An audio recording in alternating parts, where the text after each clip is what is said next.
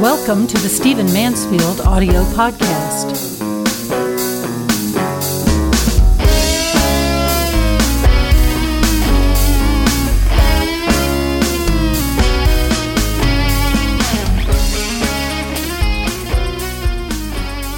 So when you watch the news and you track trends like I do, one of the things you become aware of is that big news, big important stories rarely break all of a sudden. I know that kind of story gets the attention. I know we like breaking news. I know the news associations and organizations like breaking news because they can splash it across their screens and splash it across the airwaves. But the fact is that the biggest stories of our age usually come in powder and little cloud puffs on the horizon. They usually are announced subtly. They usually emerge in gradual trends, which observers catch, but very few others do. And there are some of those things happening now when it comes to the Middle East and it comes to the Kurds that I want to talk about in this podcast. I'm doing two things at once. I'm giving you a commentary on the news, but I'm also saying this is how massive change comes in the world. In fact, it could be that sometimes the breaking news that we hear about on the air is actually somebody finally catching up to the story. It's been happening for quite a while. We've seen a puff of smoke on the horizon. We've heard the rumble of tanks or vehicles at a distance. And the news organizations only catch up when it actually is on the street in front of them. Often these things have been happening for quite some time in advance. That's going on right now in the Middle East, and that's what I want to talk about. One of the biggest stories that's happened of late, believe it or not, is not Donald Trump revealing military intelligence to Russian ambassadors and things of that nature, as serious as all that is. One of the most important trends of late, one of the most important turning points, is that the United States is now going to arm Syrian Kurds to fight against ISIS. This is a major turn in policy. We've had a hard enough time coming to the decision as a country to arm the KRG, the Iraqi Kurdish forces, and to give them the weapons that they need. And by the way, if you listen to this podcast, you know that many of the weapons that ISIS has in the Middle East are actually American weapons that were taken or simply abandoned by, either taken from or abandoned by the Iraqi army. And the early incursions, early battles between ISIS and the Iraqi army just fled the field and left thousands of American vehicles and weapons in great shape and abandoned on the field. So ISIS is riding around with American Humvees, American weapons, American sidearms, and so on. And so now what's happened is that after a lot of dithering and after a lot of hand-wringing, finally the U.S. government has decided to arm the Syrian Kurds with anti-tank weapons. Now, the issue is not that ISIS has tanks, but it does have large vehicles. It does have trucks. And that's what it uses for suicide bombing. And that's what it uses to transport troops. And that's what it uses to transport fuel and weapons. So this is huge. Finally, we are going to be arming the Syrian Kurds in their incursion against ISIS. Now, some of my commentator friends in D.C. say that this is dangerous, that we should be careful, because, of course, there's not a monolithic Syrian Kurdish organization or militia or tribe. It's a number of tribes, it's a number of militias, and many of them are at war with each other. And I'm the first to admit this is a risk that is present and we're going to have to take. But I'm very pleased that the U.S. government is finally beginning to arm the Kurds against ISIS, because this is where we've had real hesitation, and it has cost a lot of lives, and it's cost a lot of progress. ISIS can be wiped out by the end of the year if the U.S. will arm the Syrian Kurds and the Iraqi Kurds against ISIS. That is my prediction, and it's based on the predictions of Pentagon experts that I have the opportunity to hear and visit with. And the problem has been, of course, that the Kurds, both Iraqi and Syrian, have not had the weapons that they've needed. So here's this news story that's very, very important. And it by the way, I don't mind telling you that it's in the Wall Street Journal, May 16th, page A8, an article by Dion Nissenbaum. And I cite that because I want you to know the moment at which this was announced and the moment at which this happened. The news, of course, is all about Trump revealing military intelligence to Russia, and that's a serious violation, and that may, who knows where that's going to lead in terms of his presidency. There's serious talk in Washington, D.C., where I'm sitting right now, about attempts at impeachment. We're not there yet. It couldn't happen yet. But the fact that we're discussing this in the first 150 days of a presidency is tragic. But that's not the most important thing as far as I'm concerned right now. The most important thing is, number one, that the United States has finally decided to give anti-tank weapons to Syrian Kurds. Now, the other thing that's very important about this is that finally the U.S., and as I'll show in a minute, a number of allies, are defying Turkey. The last thing that the Turks want, that the Turkish government wants, that Erdogan wants, is for the Syrian Kurds to be armed.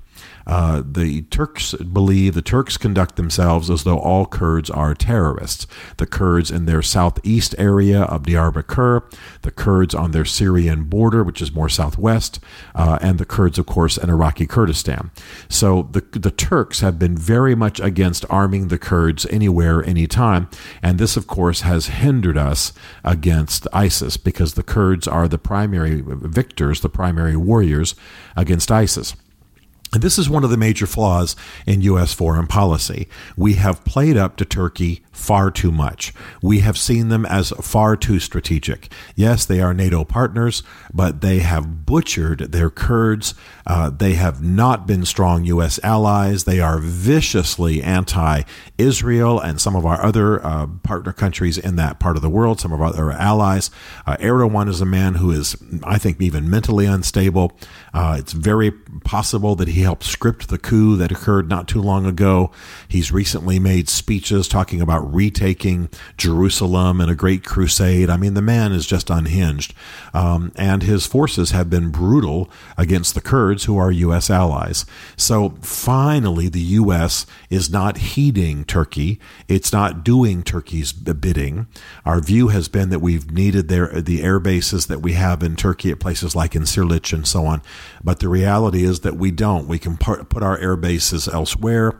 The reality is that our planes have great range. It could be in Jordan, could be in other countries, could be in Iraqi Kurdistan, etc. So finally, the U.S. is beginning to defy Turkey, not respond to Erdogan's insistences, not respond to Turkish demands, and they're beginning to work directly with the Kurds. This has been a violation of a accord we had with Turkey. It's been a violation of agreements we had with Baghdad, but that's all changing, and the U.S. is finally beginning to arm and work with the Kurds directly. And the reason this is important is it's not only going to mean victory against ISIS, it's also some of the early first steps towards an independent Kurdistan. It's time for the U.S., and I think this is the beginning of it, it's time for the U.S. to deal with the Kurds in the Middle East as a monolithic people. As Syria comes unraveled, as Iraq is partitioned and not functioning well as a whole unit, as Turkey is ostracizing her Kurds, the Kurds are coming together, the Kurds are talking independent Kurdistan. There are going to be painful birth processes to this independent Kurdistan. But as I have said on the air repeatedly, I believe in the next 3 to 5 years we will see an independent Kurdistan. So this is the beginning of it.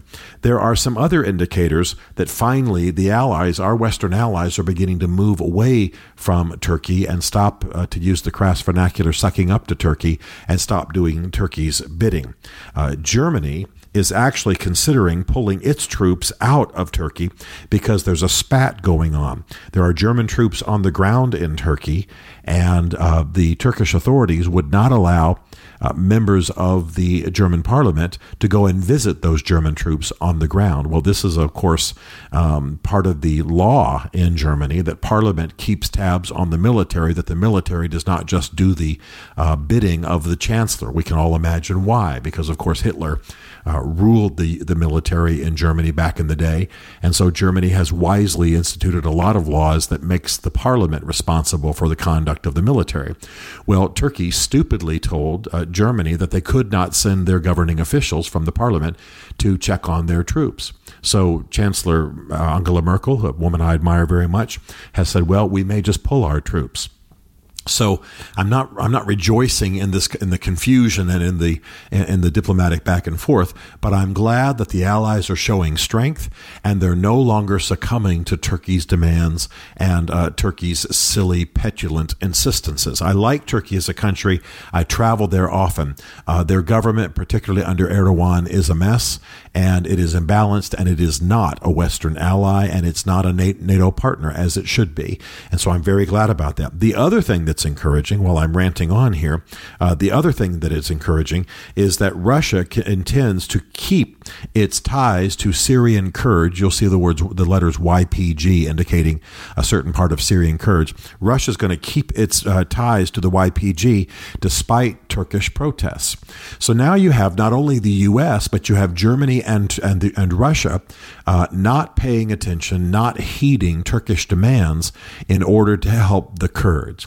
I think this is a good move. Remember that most Kurds in the Middle East, and there are Kurds worldwide, remember that there are 35 million of them, and they're the largest people group in the world without their own homeland.